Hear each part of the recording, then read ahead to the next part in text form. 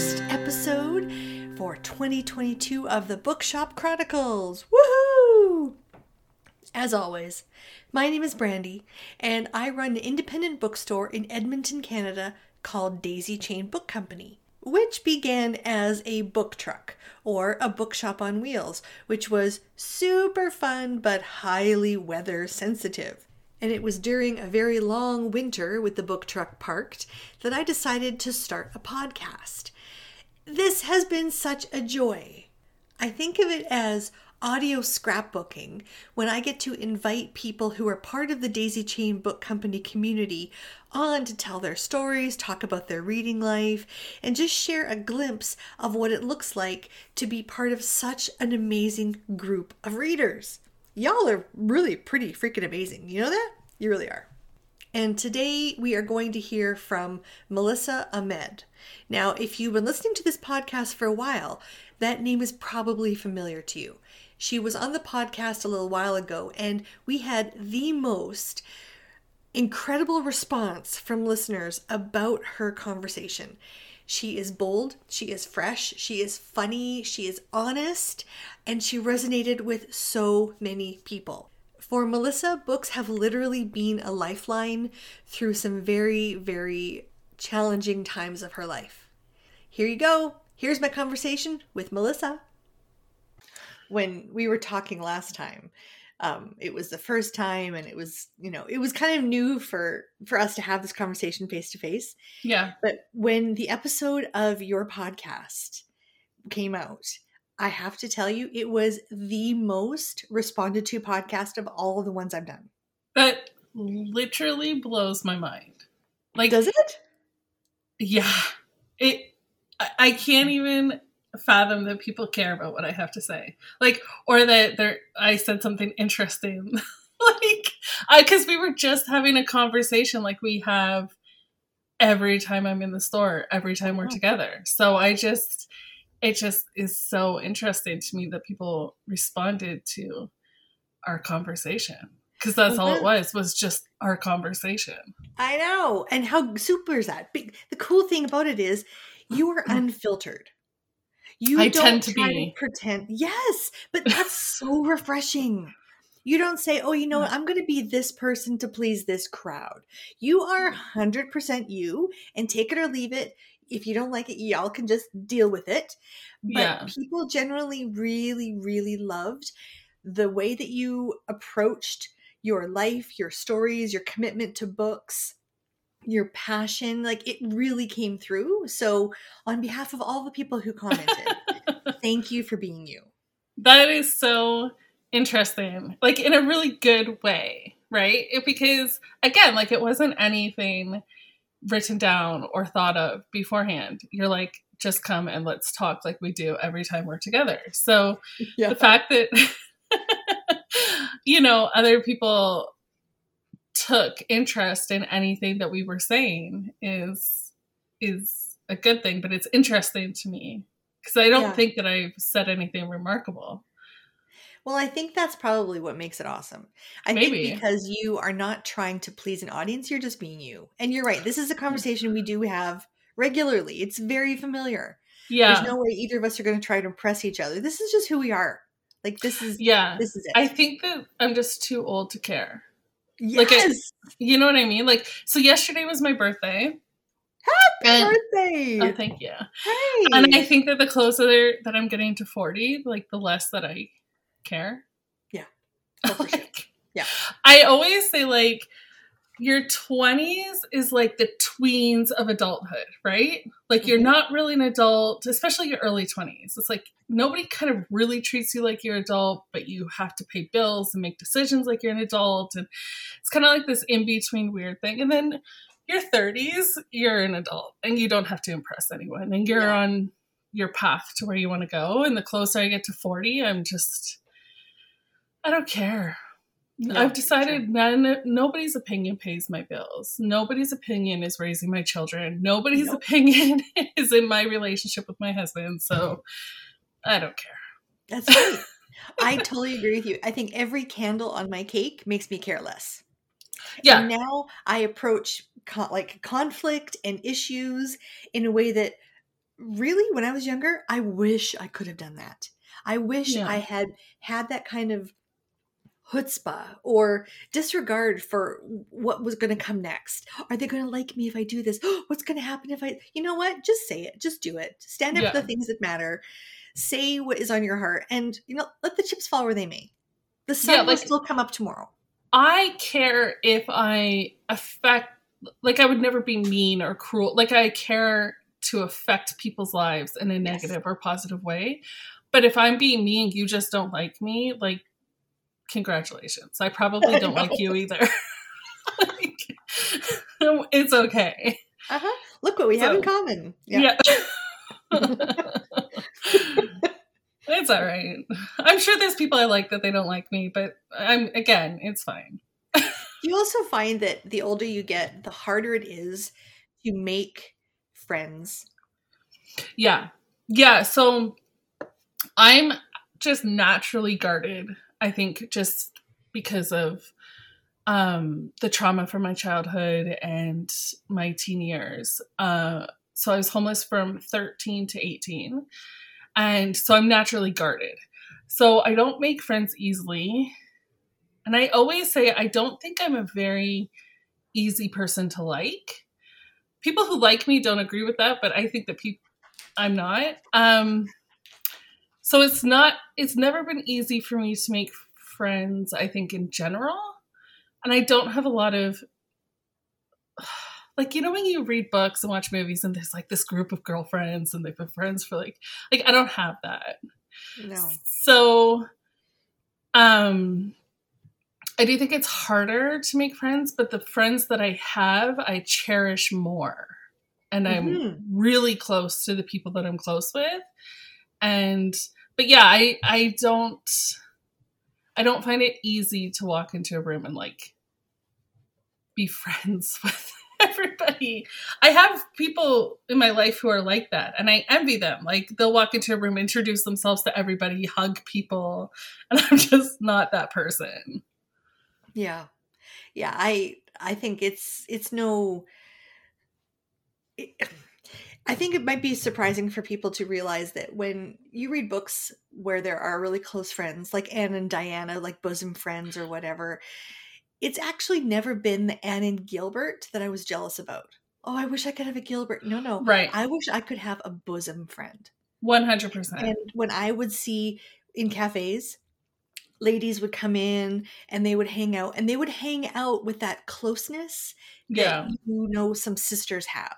They have this finish each other's sentences kind of here. Oh, you spilled something. Let me just wipe it away for you. I'll watch your child while you like. There's just this natural bond that they exude just being together, and I would watch them with this sad longing. Like I just wish I had that.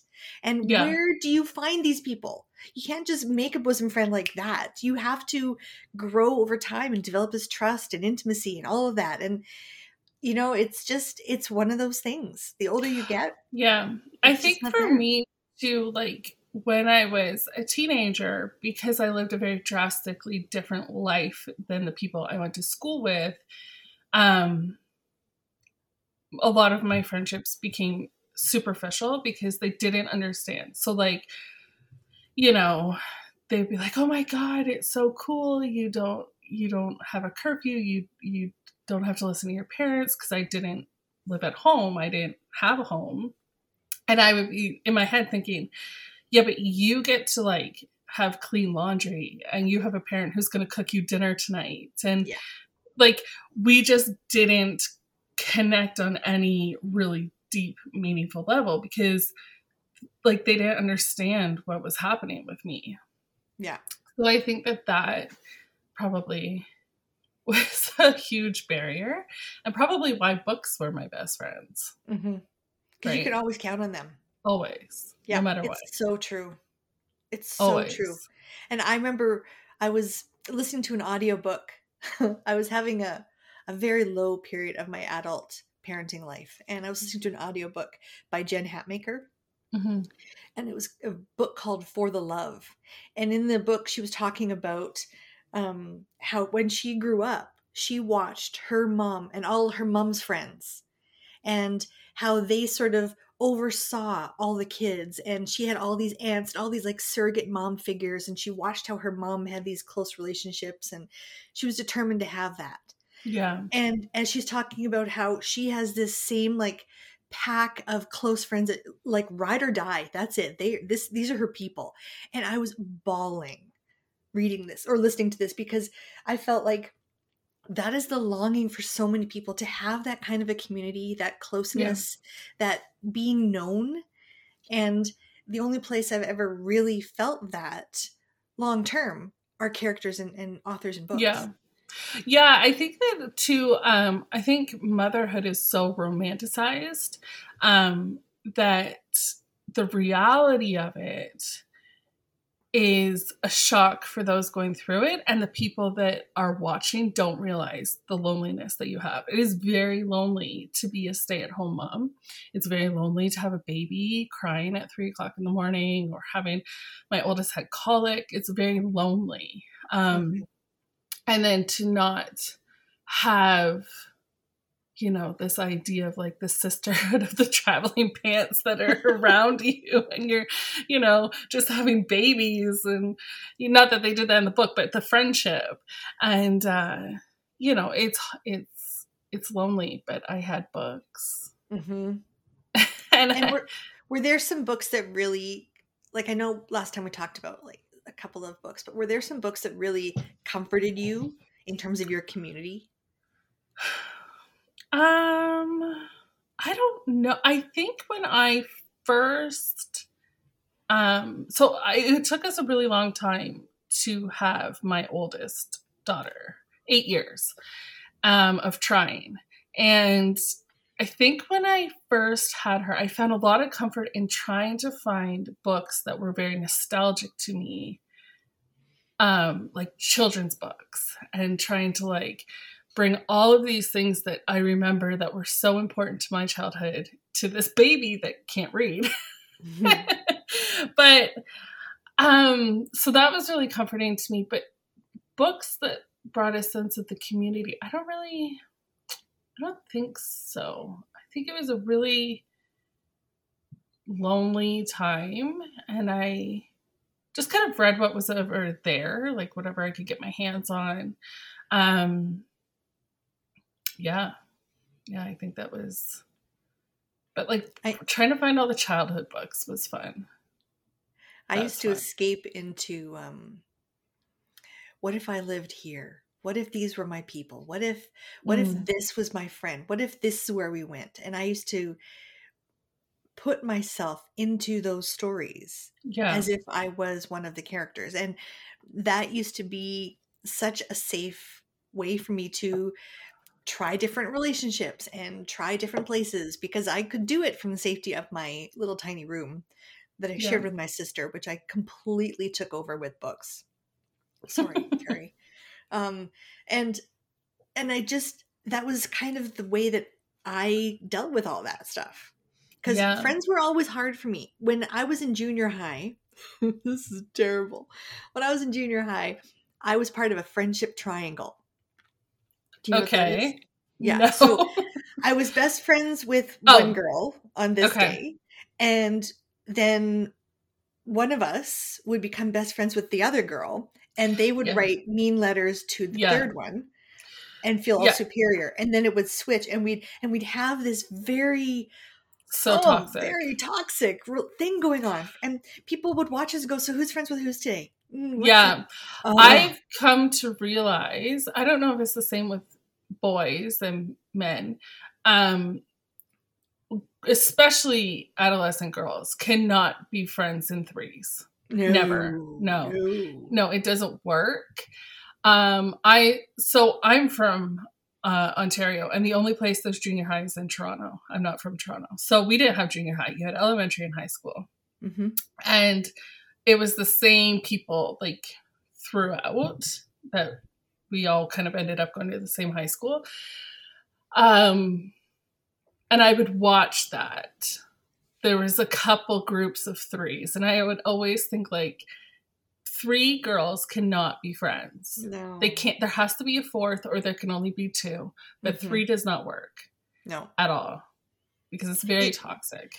It is toxic, and it really taught me to distrust friends.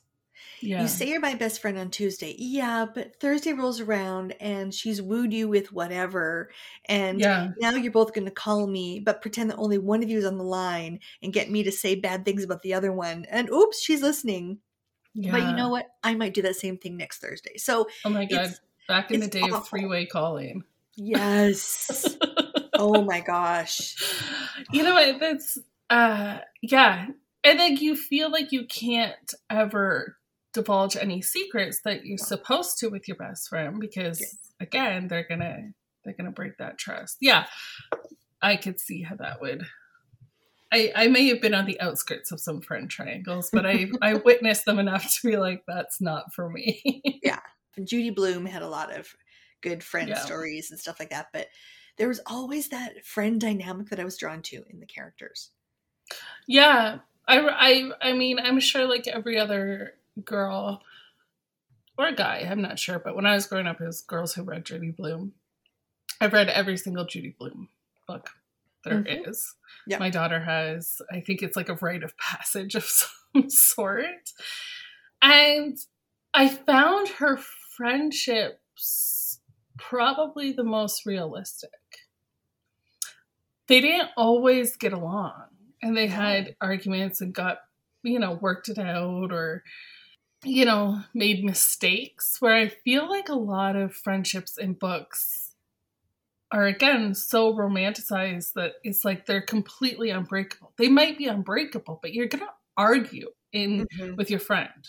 Yeah. You argue with your husband, you argue with your children, you argue with everybody in your life. So I found her friendships the most realistic, I think. Yeah, it's true. And then you can see yourself in it. Yeah. There was jealousy. There was also at the time a variety of people. I think in Blubber, the best friend of the main character was Asian. And so it was more realistic that there was these different families, different cultures, different people that didn't look the same. Where in a lot of books, it's like the white friend with the white friend, right? And yes, totally. Like it's just so manufactured that it's not any resemblance of society or life or the people who you surround yourself in real life. So I think her friendships were the most realistic. Well, and I imagine too, like you mentioned earlier that you were homeless from 13 to 18, right? Yeah. So you would have had, I imagine, a very difficult time finding any young person in a book that you could relate to who was going through anything emotionally that you were.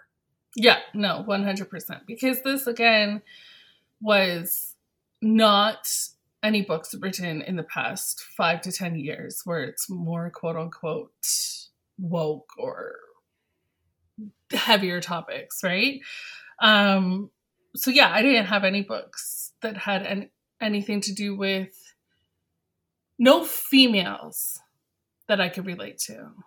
There were males that I could relate to because apparently males could handle heavier things. So again, maybe we talked about last time, that was then and this is now. Mm-hmm. They went through heavy things. The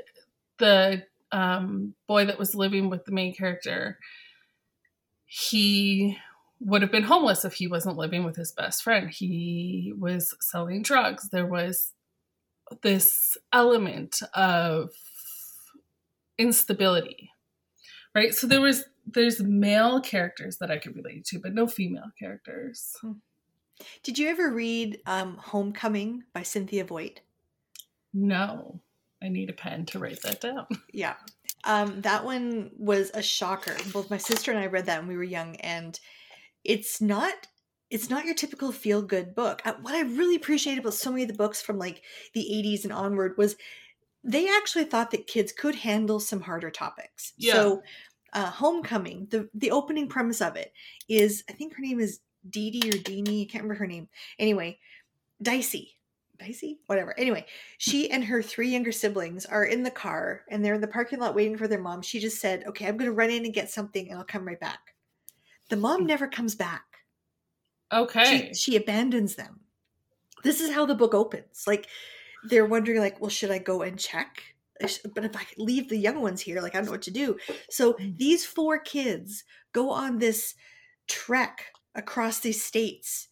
And they are homeless. They're trying to figure out, well, can I help somebody take the groceries out of their car so she'll give me a quarter? A quarter will buy me milk and I can feed the kids and this kind of stuff. And do we sleep in a campfire? And there's an abandoned this and we'll sleep in this. It was this very, very shockingly different experience for kids. She was my age. And it blew me away that she could be trusted to not only live on her own in strange places, but to also be taking care of her younger siblings and teach them to be resilient and strong. And it's okay to be afraid, but you got to get up and we got to have milk tomorrow and that kind of thing. It was shocking. I'm going to read that. That's interesting. Yeah. What I used to do back when people used payphones is I would pretend I was making a phone call and act like I didn't have a quarter and I needed to call my parents, and I would ask people for a quarter, and then I'd go to another payphone and I'd be like, oh, I have to call my parents, can I have a quarter? And then I'd get enough for like bus fare or like to grab a McDonald's or something. I used to that do is that. smart. That is so smart. Yeah. So how did you figure out how to do, like, did you just based on need? Right? Yeah. You just do what you gotta do. Figured it out. Yeah. Yeah. Wow. Yeah, because nobody gives anybody bus fare, but they'll give you a quarter to call your parents, especially if it's like 9:00 at night and they think that you're stuck downtown. Yeah. That is smart. Yeah. See, and doing all of that stuff, as awful as it would have been to have to develop those skills, I can't help but think those skills have carried you well through your adult life. I feel like, yeah, I certainly appreciate a quarter. Yeah. Yeah.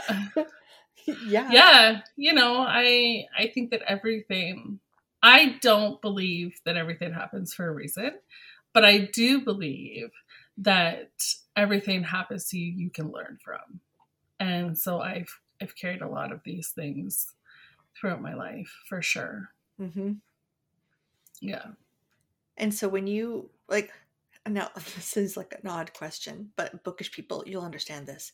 Mm-hmm. When you, between 13 and 18, you were still reading a lot. Yeah. So these, I imagine these were library books, right? Because yeah. So there was a couple that I had in my bag at all times. But that's the thing about being homeless is you become the master packer. Like your whole life has to fit into a bag. So you can roll, tuck, and pack like nobody's business. But yeah, so library books. So there's a reason why your libraries have homeless people in them. First of all, it's warm and it's somewhere to sit. But also, yeah, so library books. But you couldn't get a library card because you didn't have an address. But also the library book sales. So you could buy books for like 75 cents or something. Mm-hmm. So I would do that a lot and then just collect books. Just cart them around with you? Yeah, a couple of them. Because they're as important to me as anything else that was in my bag. So if your bag is small, you can only have so many. So what are the books that you say, okay, these are the ones I'm taking with me. These are the ones I have to have. How do you decide? Well, I don't. It's tricky, right? I guess I would read them so many times until I felt like I could part with them and then get another one. I think that's kind of how that went. It was kind of a curse to be a Stephen King fan because his books are so damn big. But yeah, you know, I also went to school until I was 16. So I would have a locker and read and stuff like that and keep stuff in my locker. But yeah, and then I hitchhiked from, anybody from Ontario will know where these places are, but from Grand Bend to Ottawa. And I made sure I had a bag of books, like that there was at least 4 books in my bag. So, and then I had hitchhiked. So I hitchhiked all around Ontario, and I had, I mean, I wouldn't recommend for any 14, 15-year-old girls to do that. So please, if you're listening, don't do that. Don't do that.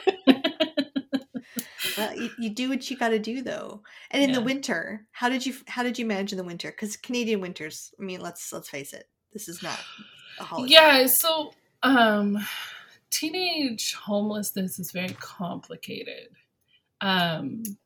You're too young to go to shelters for the most part until you're 16.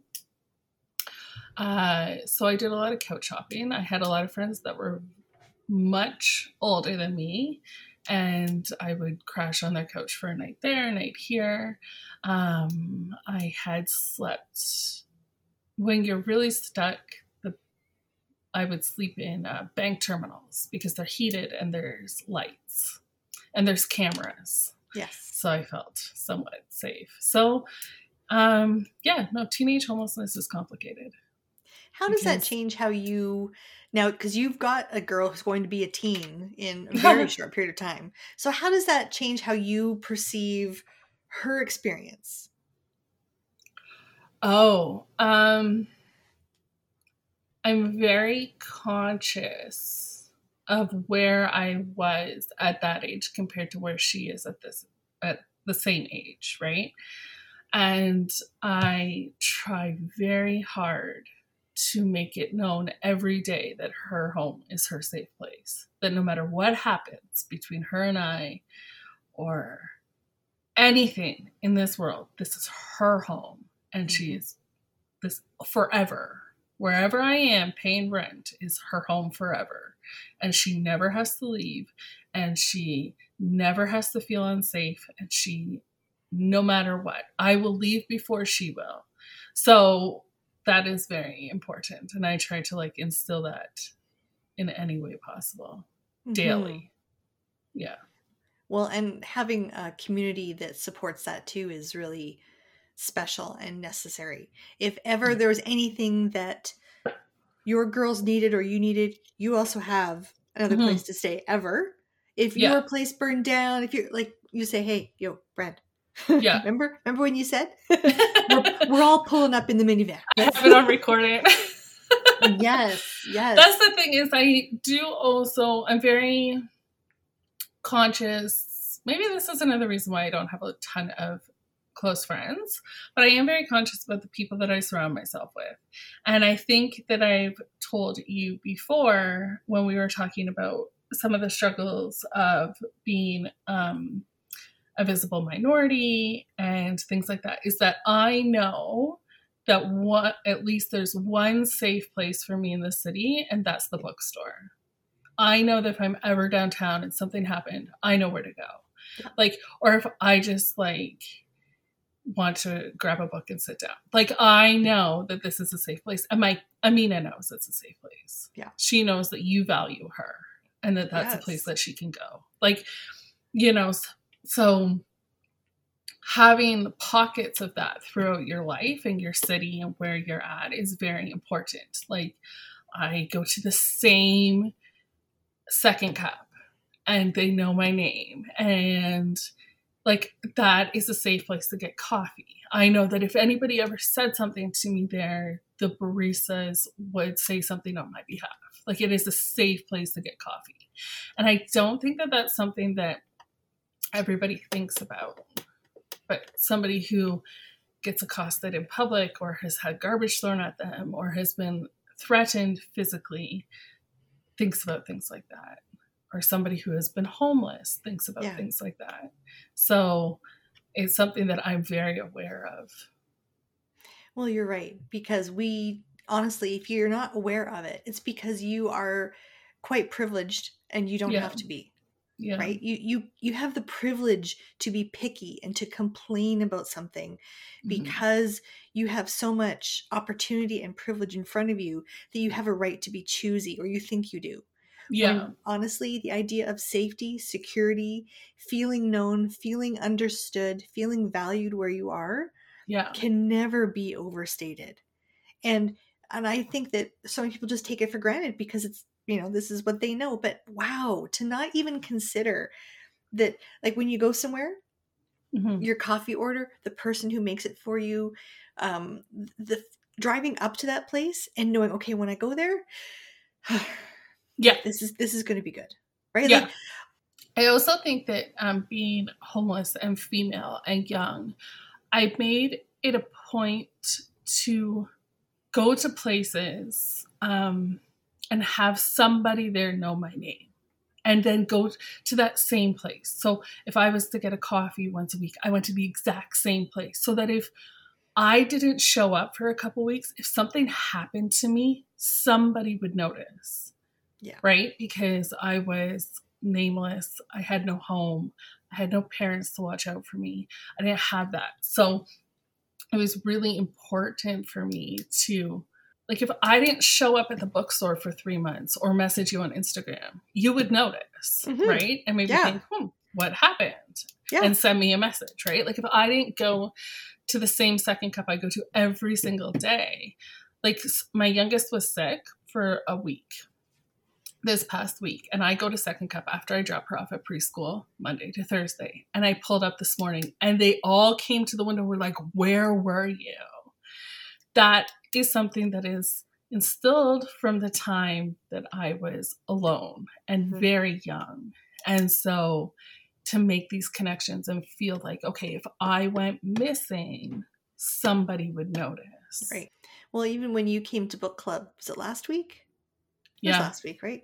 Yeah. And you said that you weren't really feeling like going to book club, but you felt like you should get out and stuff. And honestly, if you weren't there, we would notice. We would be like, where's Melissa? What is because the seat would be lacking. The space, we would be so aware of you and so used to having you there. And we would probably be like, nice. Dude, it's tonight, right? Like, come on.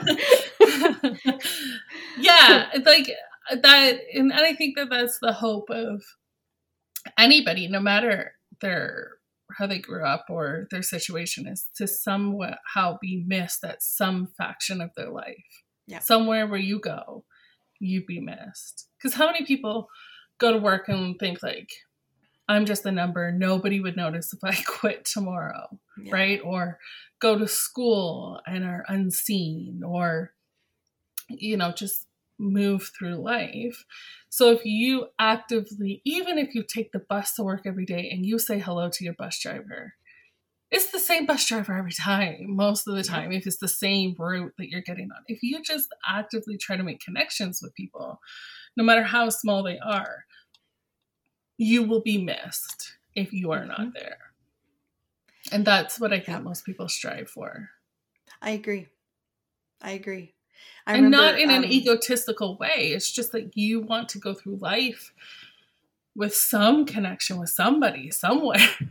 Well, it affirms you. It adds value to where you go and who you are. I think that that's so important. That's why community matters. Because people look you in the eye and go, hey, you, hi, nice to see you again. There's that feeling of expectation and being known. And I think there's no way you can duplicate that with other things. If you don't have it, you don't have it.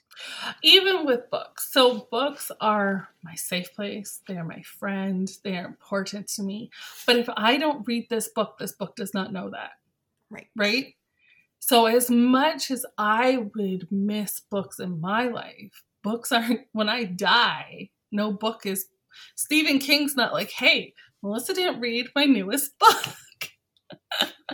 That's not happening, right? So it is a very one-way relationship with books, right? We're taking everything we can from them and they're a comfort to us, but we do need community. Oh, yeah. Right?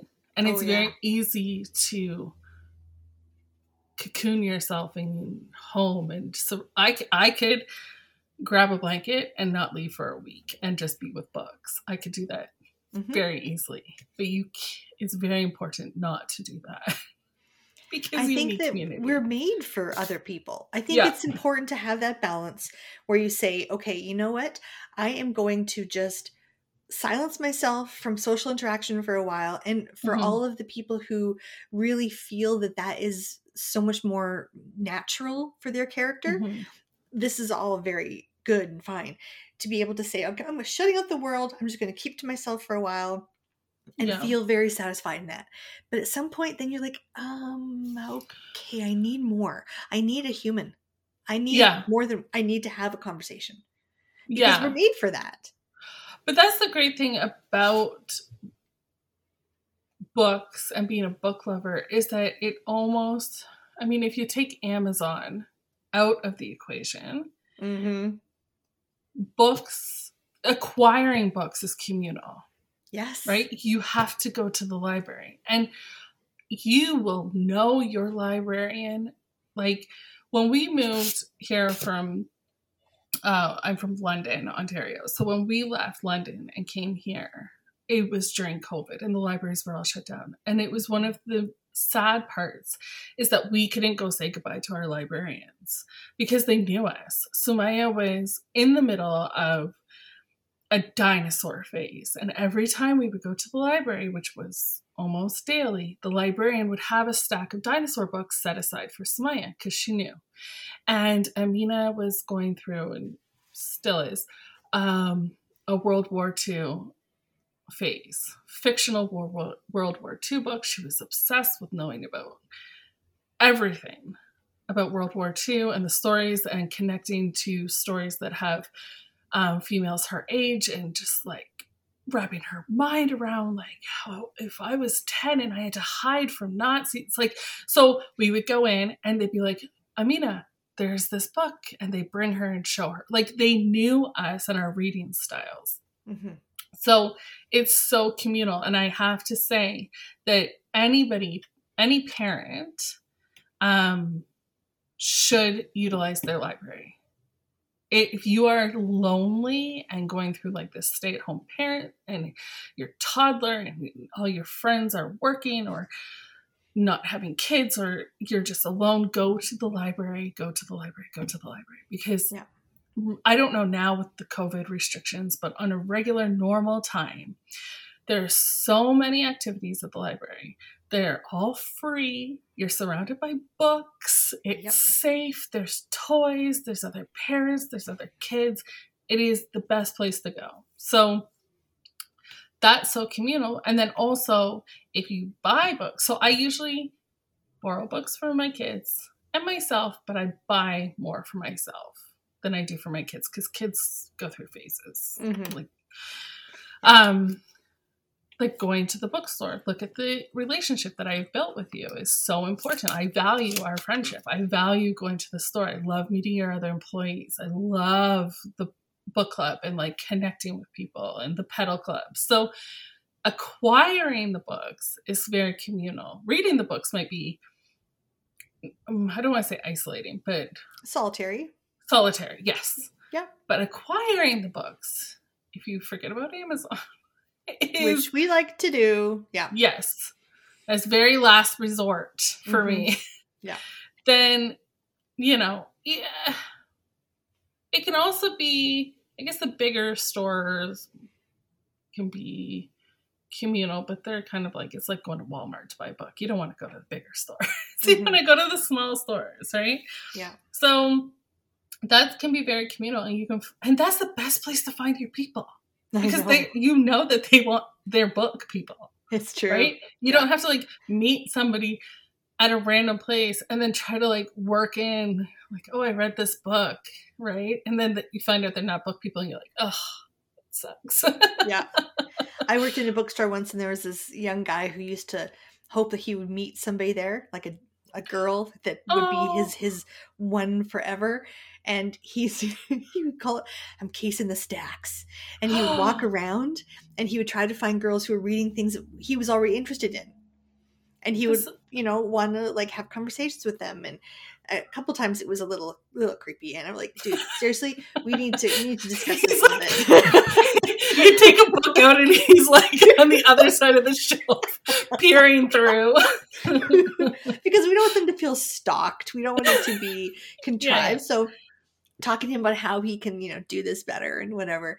And then one day he actually brought his girlfriend in, which was Oh my adorable. God. And he had to introduce her to me because he said, like, yeah, this is the person who explained to me how it wasn't okay like cold call people in stacks. And then the conversation they were having is, what books do you love? Which books do you love? And then that's how they bonded. So they did a tour of sections of the store they already loved, instead of trying to like find somebody in there that he already thought, oh, look, she likes books about Harleys. Me too, whatever. Yeah. And it was so beautiful to me to watch them, because it reminded me exactly what you're saying. Like, that's where your people are. Yeah. And regardless of whether it is for friendship or dating or just having a conversation that you feel like you're aligned with somebody else. Yeah. Bookstores and libraries and bookish places like that are meant to be intimate. They're meant to foster your relationship with books and with other readers. Yes, seek them out, because they are there to serve you. And they will only feed you well. That story you just said should be a book. I feel like that should be a book. Like, that should be a story that somebody writes. That's so cute. Yeah, it's going in mine. It's like the book club. I love the book club. I love the book club for so many reasons. But I love that we just get off like talking about in tangents. It was so exciting for Sarah and I that there was a new person there, because we keep repeating ourselves and we're like, oh, you've never heard this. But you find, I feel like there's somebody in our book club named Sarah, who she is like a book twin of mine. Like, we are soul sisters in books. Yes. And I love listening to her talk about a book, because she's so impassioned. And I'm like, that is the book I want to read. And I just really, but then even people who it's not the book I want to read. Oh, what is her name? Her husband's a librarian. Lisa Marie? I could listen to her talk about books. Oh, yeah. All day. She gets so excited and she picks her little feet up and she rocks forward and she giggles and she just and she's talking about books that I would rather chew glass than read. There is nothing about The Hobbit that I want to put myself through again. I have tried. I absolutely not. But listening to her talk about it makes me so happy. Yeah. And I think whenever one of our group is talking about something that I have been on the fence about, or I broke up with, or whatever it was, I feel as if, okay, hold on a second. I love that you love it. Now I think I might like it a little more, because I really like you and I really like how you're talking about it. So, okay, maybe the book wasn't for me, but now it's jumped up a little bit on my radar, because I like the way you're presenting it. Yeah. I still don't want to read The Hobbit, but I do, it's kind of like, I hate Nicolas Cage, and for some reason, every male in my life loves him, and I don't understand it. But no matter how much they talk about how much they like Nicolas Cage, I still don't want to watch those movies. I feel like it's like that. I really just enjoy being around people who enjoy books, because I've been around my whole life. Except for my sister. I'm the only one who likes to read. Mm-hmm. I'm the only one in my life, well, except for my daughter, but my peers, I'm the only one that gets it. I'm the only one that gets how exciting it is that it's Thursday and I'm going to the bookstore, or that I got these new books that I would not eat for 2 days to be able to buy this book, because I needed it right this moment, and I put it on my shelf, and I'm probably not going to read it for 2 years, but I needed it that day. Mm-hmm. Only book people understand that insanity. Oh yeah. Yeah. I need this book now. And now that I have it, probably not going to read it for a while, but I needed it today. Like, I needed it now. Yeah, I get that. Yeah. When I was living on my own and I had, well, I was making some poor financial decisions probably. And so I had put off my phone bill and it was the second month and they're like, okay, now there's 2 months. You have to pay it or we're going to cut it off. And I had literally had nothing left in my freezer. And you're starting to eat the stuff in the back of the freezer that you've been putting off because, ugh. So you're rinsing off the freezer burn. Oh my gosh. I made this terrible stew of all the things in the back of my freezer and it was disgusting. And the smell in my house when it was cooking in my microwave, because I was a lazy ass, it was awful. It was, and I still think about that. So, and I thought, okay, I have got to pay my rent. I need to take care of this. So I pulled a bunch of books off my shelves. I know, your eyes are wide. I know. And I put them in my backpack and I carried 2 big bags and I walked up Jasper Avenue because there were some like used bookstores there. And I thought, I'm going to sell my books. Yeah. To pay my rent. Yeah. And now that I have a used bookstore downtown, the irony is not lost on me. But the idea of separating from my books to pay for my space was, I felt necessary but heartbroken. Yeah. Because I wanted somebody to take the books so that I could have my rent paid and all that kind of stuff. But I also did not want to part with them. And I was apologizing to them. I'm so sorry. Right? Like, they would look at them and decide which ones they wanted. And I was like, oh, what? Oh, no. Oh, are you going to take that one? Oh, really? Ooh. Like, and I ended up coming back with most of my books. Right.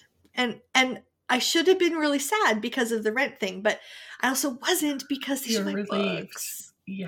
These are, I have very few things, but I have my books. So I have moved so many times in my life. I can't even try to count them, but big moves is I've moved from Ontario to Edmonton. Yeah. Edmonton, back to London, Ontario. And then from London, Ontario, back to Edmonton. Oh. So I've done this move 3 times. From there, here, there, here. Mm-hmm. And all 3 times I've driven from Ontario to here. So we had to be, the first time we were, Amina was 2 years old.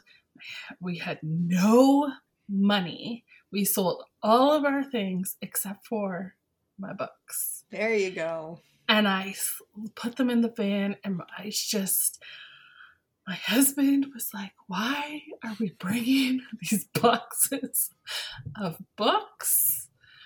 We need to bring our dishes. We need to bring some clothes. Yes. So I had taken our clothes and I put them in those vacuum seal bags, big, huge vacuum seal bags. And I tied them to the top of the van because they couldn't fit because I had boxes of books. Okay. Somewhere outside of Winnipeg, we realized people kept honking at us. And I was like, whatever. Like, I wasn't paying attention because I don't know why. But then we pulled over and the bags of our clothes had ripped open. And for like an hour, our clothes, my underwear, everything was along the Trans-Canada Highway. But my books were safe. Oh, Melissa. Seriously. I'm so lucky my husband loves me. Oh my gosh. So like we didn't have money. Like we were using all of our money to move here. My husband was going to get the job on the oil field. Like we were moving here because life was not working out. Yeah. If you ever like driving and wonder, like, you know, I was like, how did that one shoe get on the highway? What is that one pair of underwear? Yeah. It's probably because of a story like this. That's right. Because somebody valued their books so much they protected the books and not the clothes. Yeah. Oh my gosh, that's funny. Yeah. Books are important. They are. And you're right. It is a communal thing to get them. Yeah. It's a special thing to have them. And there's something attached to, like, even like the books that I have in my little space, they're carefully chosen, right? Like, yeah. When you go to a library, they have to get all the things. You know, they want to make sure that everybody's going to find something. But in your personal library, Yes. It is so much a reflection of your life, the different seasons of your reading life, the different Yes. trends you've gone through. So whereas some people like to kind of get rid of all the other things and make room for just the new ones, and they want a Marie Kondo and only keep 30 books or whatever nasty crap that idea is. Okay, but the idea of being able to look through and saying, oh yeah, I loved that phase, or oh, it was so cool that I was researching that, and oh, to be able to reflect that and to really appreciate where Yeah. you've come from as a human. I think your bookshelves show that. So books are extremely nostalgic for me, Mm-hmm. right? Also, I homeschool, so I have a lot of books that are encyclopedia type of, lots of National Geographic books and cool kids atlases and things like that. But I'm a rereader. Yeah. I reread all the time. So there's no benefit for me for getting rid of books. I'll read them again. Like, I will keep them. I do donate books that I don't like. Mexican Gothic, which was one of the worst books I've ever read. If the author is listening, I'm very sorry. It was a fantastic first half of the book. The second half was it's like you took two books and put them together. And it was a bait and switch. Totally. The first half of the book, I even thought to myself, this is so good, it could be a Netflix series. I won't spoil the book because I'm sure there's somebody out there who likes it. But I think the book spoiled itself. I really do. The last third of it was like a weird fever dream. You flipped the page. Yeah. And you're like, what the hell? Yeah. Like, what the hell? Yeah. Oh, it was weird. It was very much as if I felt as if they picked the last third of the book up off the editing room floor and said, well, I think this goes here. And somebody else who wasn't associated just stuck the book together. And then it became a dumpster fire. And I thought, well, okay, what the heck is going on here? And then it was over. It was just so weird. It was literally like, it wasn't like you read and it was starting to get bad. It was good. You literally flipped the page and there was a scene and you're like, I'm sorry, what? Yes. And then the rest of the book continued on with that scene and you're like, I'm sorry, but what? Yeah. I actually feel like I have two different book reviews for that book. The first 2/3 have a separate book review. Yes. Which I thought it was very moody, very creative. It set a really good tone. The characters were very interesting. There was so much cool stuff going on. The anticipation was well done. And then all of a sudden, now we have a whole different review based on, a loss of opportunity and what the heck, and checking off boxes that should not be checked off in this book. Yeah, like how did it go from like a suspenseful, creepy, really well done book to like a sci-fi? Like, yeah. And there's a lot of people who read it who loved the whole thing.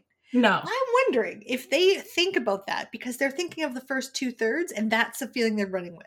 It has to be, because that doesn't make sense. I don't agree with that. Who are these people? I need their contact information.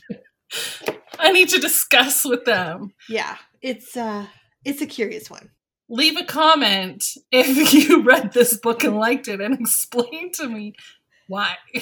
Yeah, tell us what you thought of the last third, please.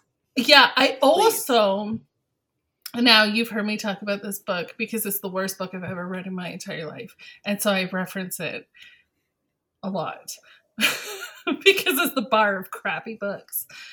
I can still visualize the red cover. P.S. I love you.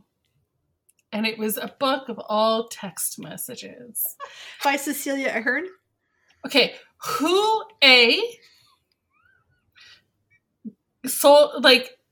published this book? Who read this book and was like, this is a seller. We're going to put it on paper and bind it and get a cover and invest the money to sell it. Who was this? I need to talk to that person. And B, who's reading it and thinking this is a stellar piece of work? Who are these people? Because I need to talk to them and maybe figure out what's happening in their life that they thought that this was Yeah. a good idea. Oh, the film was the one with Hilary Swank. That was a different story. It's a different story. Right, Yeah. Okay. right, Let's right. be very clear. We're not talking Right, about right. like this is a book of text messages. Yeah. Now, And that's it's between two young people. And then as they grow, and they kind of move different places. Yeah. And right, Yeah. I Terrible. remember reading that in an airport and thinking, wow, I'm going to leave this in the airport. Yeah, terrible. Yeah. Terrible. The other book that I read recently-ish, in the past year, that was, I couldn't understand. And I said this at book club. What is it called? This is a Fun Age, or It's a Fun Age. Oh, yeah. Such a fun age. Such a fun age. Yep. Okay, Yep. I saw this everywhere. I saw it like, you know when you go into Shoppers Drug Mart and they've got like, you know, their books and like, it was like 2 rows of the same book. Like, and I got this book in one of those boxes of books that I bought. And it was such a, all I could think about to describe that book is meh. Like it was, I get what they were trying to do with it. So is this, she's in her 20s, she's Black, and she works for a white family, and then she starts dating this white guy who kind of seems like he has a fetish of Black girls. And you don't really know if he likes her for her or just because she's Black. And so I get what they were trying to do with it, but it was really just blah. Like, but it seemed like, I think it might have even had one of those circle stamps on it. People seem to like it, and I'm not sure why. Yeah, I can't remember which celebrity book club that was for or what that was, who was promoting it. I feel like there was also somebody endorsing that one. Yeah. It got a lot of buzz in the beginning, which books tend to do. If they have any sort of trending theme, it's going to get some buzz. But there's a lot of books I find, and I'm trying to be much more critical as I backlist read, thinking, okay, which books are still going to be around or we're still going to be discussing 6 months or 6 years from now? Yeah. And there's so many that are coming out that, frankly, we are never going to hear about again. We're going to go, wait, was that a book once? And now it feels like the book everybody has to read. But once they read it, they kind of forget what happened. It's sort of, I feel like there's this trend of books that are easily forgettable. And the more backlist books I discover, I'm thinking, how do people not know about this book? Like, this has been quietly languishing on the shelves, letting all the other shiny books just get attention. And it's just sitting here happily, patiently waiting, not changing, just waiting for you. I think there's so many good ones to discover that have been already read, reviewed. They're easily available because they're backlist. There's so much happening in the world, especially when everybody was locked down and everybody was hyper focused on certain issues. So then that became almost like clickbait in the book world, right? Like, the George Floyd happened. Now we're going to write and promote everything to do with that. It's, you know, you're just taking advantage of the situation. You're not really putting out anything that has any content that's benefiting anybody. You're just like, this is trendy, which is a disgusting thing to think. Yes. I'm going to jump on this bandwagon and put a Black character and make it relevant. That's a problem. That's problematic. I find it very, very discouraging when people are jumping on these bandwagons that you're talking about. I felt as if people sort of, I have to read about it, but it's not just for a now. This is an ongoing thing that we have to make part of our conversation, our culture, our regular bookshelves, not just 100%. For the moment. So I get very frustrated when I think these things are trending, but then as soon as something else comes up, that one will be forgotten and something else will be shinier. Right. And that's the kind of fickle thing that I have a really hard time feeding. As a bookseller, I don't really like to just feel as if I'm feeding whatever is shiny if it's not going to stick. And I want it to be that we are serving a culture that wants us to stick so we can be and do better. Agreed. 100%. It's a sticky spot to be in. Yeah. Especially, I would assume, as a bookseller, because you do want to provide what everybody's coming in and requesting. Yeah. Like, I can only imagine, I wouldn't be good at your job because I would, because I feel like people would be like, oh, I want this. And I'd be like, that sucks. You just want it because it's on Netflix. Like, or that sucks. You just want it because you saw it on Instagram. Read this book instead. I feel like I'd be really bad. Well, there is that to some degree. However, if somebody is seeing anything on any media platform and it makes them want to read, I'm like, yeah, that's true. You are going to spend time with this book. The book, we know, every reader knows this. Whatever book you dive into, it is going to be so much more than whatever brought you to it. So Yeah. I'm down for that. Like, I'm ready for that book to show you what it's got. Yeah. And then make a better decision. Get behind that. There are some terrible books. We know. And there's definitely other ones that we could suggest instead. But sometimes, like, there's a book for every reader. What if the book that they're talking about was not for me? It is definitely for them. Yeah, so, okay. Whereas I'm not going to necessarily be stalking Trump books like crazy because I'm not for that. Yeah. I don't need to make profit on that. And we're from Canada, so let's talk about Canada if we can, and let's leave the American politics to the American community because they can handle that better than we can. I feel like there's well, okay, we'll let them sort it out. We got our own mess up here. Yeah. I think books can help all of the conversation, and the dynamic of it is fun. I guess there are books that I read that people are like, what? Why are you reading? Why are you reading that? Yeah. I just think that they're fantastic. So I guess that's true. Well, see, you read the Holly Black trilogy, right? Yeah. See, and I have no interest in that whatsoever. Like neither did I until I read it. So I find sometimes that what if the next favorite book is one that you say on a Monday, not in a million, and on Tuesday you're like, oh my gosh, I had no idea. That is true, because I walked into your store thinking to myself, I'm picking up a book that I would never pick up. I need a change. Because I read a lot of nonfiction that can be very heavy. And so my fiction can be very heavy as well. Like there's a lot of emotions in the things that I read. I thought, I'm just picking something at random. And this is going to be so classically me. But I picked it up. I looked at the cover, which was brilliant. I thought, sold. And this goes against one of my reading rules because there's a map in this book. If there's a map, I'm not reading it. This map is purely, I think, for decoration. Yes. So I went against everything. It was fantasy. I don't read fantasy. It had a map. I never read books with map. Never heard of the author before because I'm not into that genre. And I loved it. I loved it so much that the second I was done the first one, I was messaging you to ask you if you had the second one.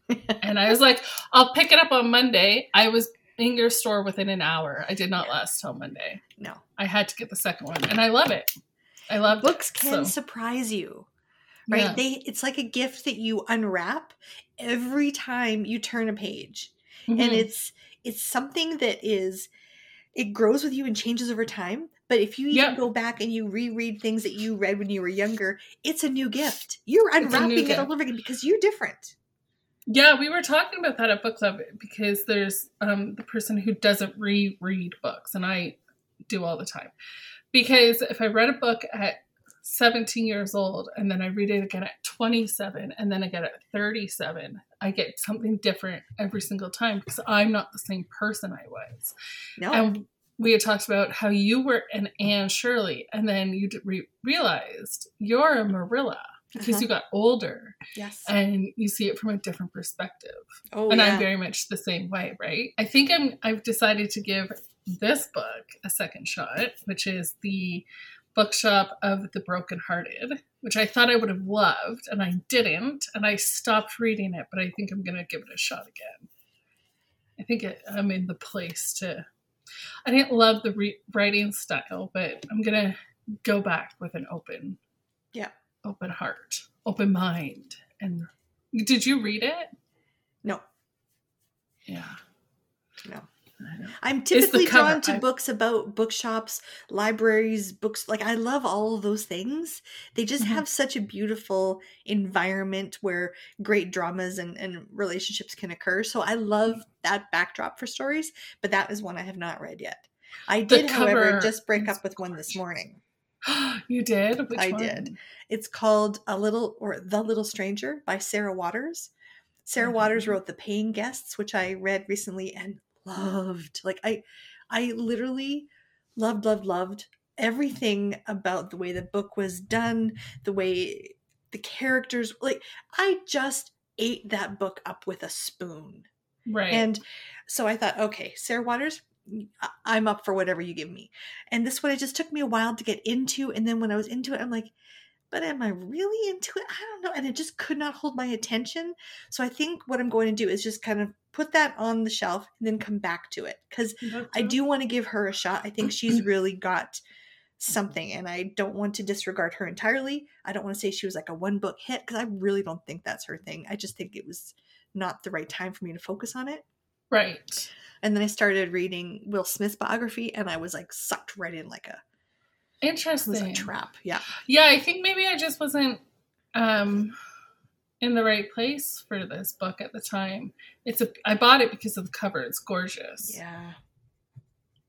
I do that a lot. It is. And then it is nice. I think I've been rereading Call of the Wild and Free, which I've talked about before. No, I don't know if on the podcast. I don't know why I showed you. That's a pretty book. It's beautiful, right? Yeah. Yeah. It's about homeschooling. Right. And it's a great book. This is a favorite in the homeschooling world. It's just about embracing children's education without the confines of a traditional school, about following children's interests and getting back to the basics of learning. And it's really, really well done. It's got great pictures and it's a really good book. Call of the Wild and Free. Yeah. Okay. By Ainsley Arment. Yeah. Nice. And then I'm going, because they're very small, I'm going to give these two a shot. Ah, you did. Yes. So I'm going to... Gwendy's Button Box, right? Yeah, Gwendy's Button Box and then Gwendy's Magic Feather. And so these are by, I don't know how to say his last name, Richard... I don't either. Skizmar? Skizmar. Chizmar. Skizmar. Endorsed by, or forwarded by, Stephen King. Yes, which he very kindly, the first one he co-authored, I think. And then the second one, he just made a recommendation, wrote the foreword. And on his own Twitter, Stephen King really complimented the author and said it was a great book. He was very excited about it. And he just really, I felt, gave so much applause to it to get it known, to get it read. And I really like that an author was shouting out another author like that. Yeah, because awesome. They do tend to just want to put their names on everything. And I feel like he's not like that. Not that I know Stephen King personally, but I wish. But these are very small. They're not large books, 171 pages and 200 pages. And yeah, so that's kind of what I'm looking at now. Well, then when you finish the Button Box, you can come in and talk to Jen because she has read it. Okay. And she would probably love to download some opinions about that with you. Okay, I will do that. Yeah. Yeah, because you and her, she has a lot of Stephen King appreciation as well. And so in some ways you guys are you're very aligned.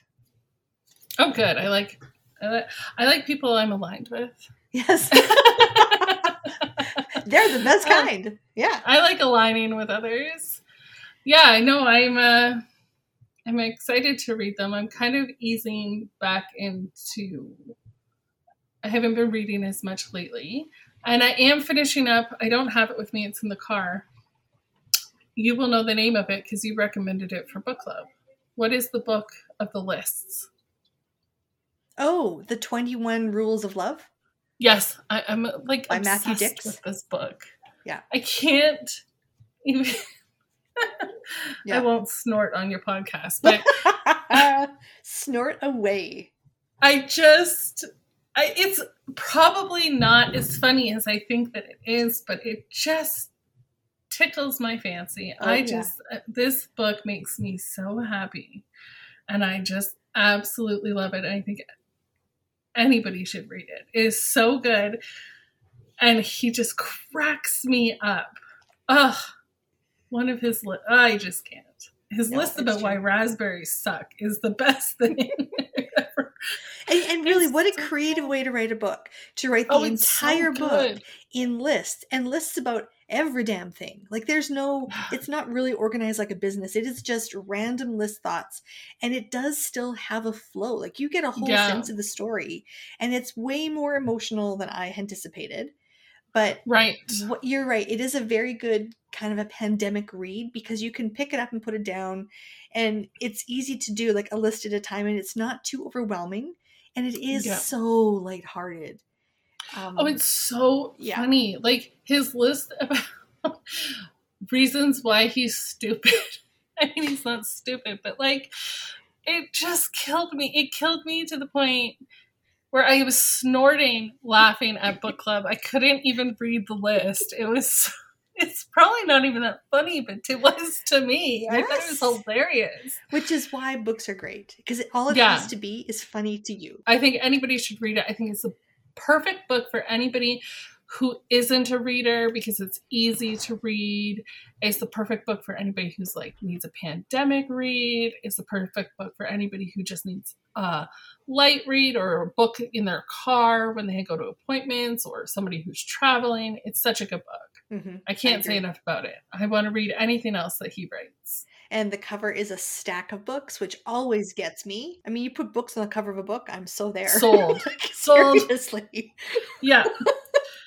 You put food on the outside of a food package, I'm not as easily wooed. But books on the outside of a book, 100%. Sold. Yeah. So that's kind of what I'm reading and about to read right now. And I'm excited about all of it. That's the thing about books too. They're always just sitting there waiting for when you're ready to read them. Yes. There's no timeline. No. And they don't just hold it against you if you were away for a while. Like, where the hell did you go? We were sitting here getting stale. You could read for hours. And unlike Netflix, for example, that you like watch a few episodes and then it says, are you still watching? Like you're trying to guilt me in the fact that I've been spending 4 hours watching. Shut up, Netflix. Right? The books don't do that. You could stend your whole day reading. Judging me. Shut up. Leave me alone. It's like my Fitbit tells me it's step o'clock. Like, leave me alone. Step o'clock? Yeah. It's like you need to get up and walk. My Apple Watch tells me to breathe. Oh. I mean, come on. Were you not paying attention? I'm breathing the whole damn day. These things we pay money for are very bossy. Oh my gosh. Yeah, we need to be told what to do, apparently. Breathe. What the heck? Yeah, you're right. Books that are not attached to any sort of cord or cable are just a gentle way to do your day. That's it. Yep. Like a good friend. Exactly. Well, I'm grateful for you. I'm grateful for you and all asking me to come back. Of course. It's very exciting. I just couldn't even... When you sent me the email, I was like, what? I thought you were just being polite when you're like, oh, people liked the first podcast. But then when you asked me to come back, it's like, wow. Yeah. No, they really did. And one lady even made a point of letting me know that she listened to it a number of times in a row because it was so impactful and she didn't want to miss things.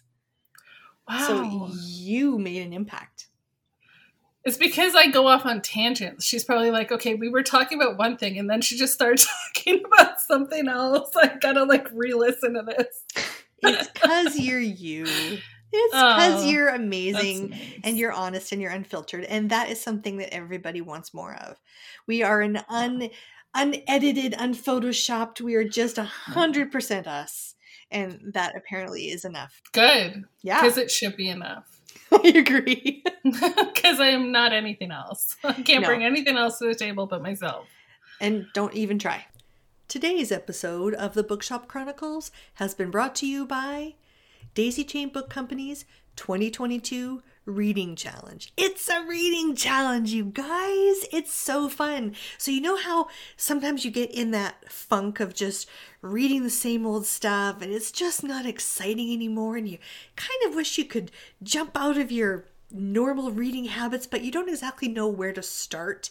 Okay, so I have come up with a list of reading prompts for people who are just looking for something to stimulate their reading life. Make it a little vibrant, make it a little bit more open, maybe discover some new authors or titles or genres. It is a great big reading world out there, friends, and I want you to get the most out of it possible. So, I have taken some reading challenge ideas from my own personal reading journal and I have made it possible for you. So there's a list of many categories and we are going to follow it on social media, hashtag DCBC Reading Challenge, so we can get ideas of what other people are reading for the same categories. And we're just going to find ways to make reading more exciting. I really want 2022 to be your best reading year ever. And I'm hoping that this reading challenge can really help. If you would like to get a copy of this, you can send me an email at Brandi, B-R-A-N-D-I, at daisychainbook.co, and I will email you a PDF of the reading challenge. I look forward to reading with you and tracking with you and seeing all of your great new titles. I so loved this conversation with Melissa because I don't think it can be overstated how valuable a community that knows you is. We talked about how hard it is to find really close friends as an adult and how special that is. I think that we are not alone in this. The idea of being known, being heard, having somebody share your intimate history and knowledge and just choosing you over and over because they like you, it's not the same as your family. Your family doesn't get to choose you. They just have you. That's it, right? But your friends choose you. And when they stay in your life, it's like they're choosing you over and over and over. They know you. They're for you. They're the ones who are going to help you hide the bodies. They know all your secrets. They've seen you at your best and your worst. It is kind of the best thing ever. And that is one of the reasons why creating a community at Daisy Chain Book Company is so special to me.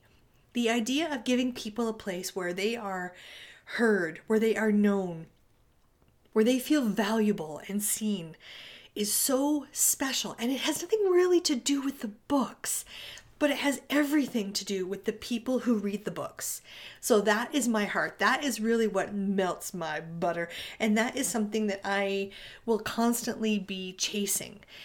Helping people find ways to connect with other humans and hopefully create a lasting friendship based on something that is really so common. Books, right? It's just books. But if we can build something big around the books that is life-affirming and life-changing for so many, well, I'm for that. I'm all for that. So whatever community you are in, be relevant, be generous, and be unforgettable.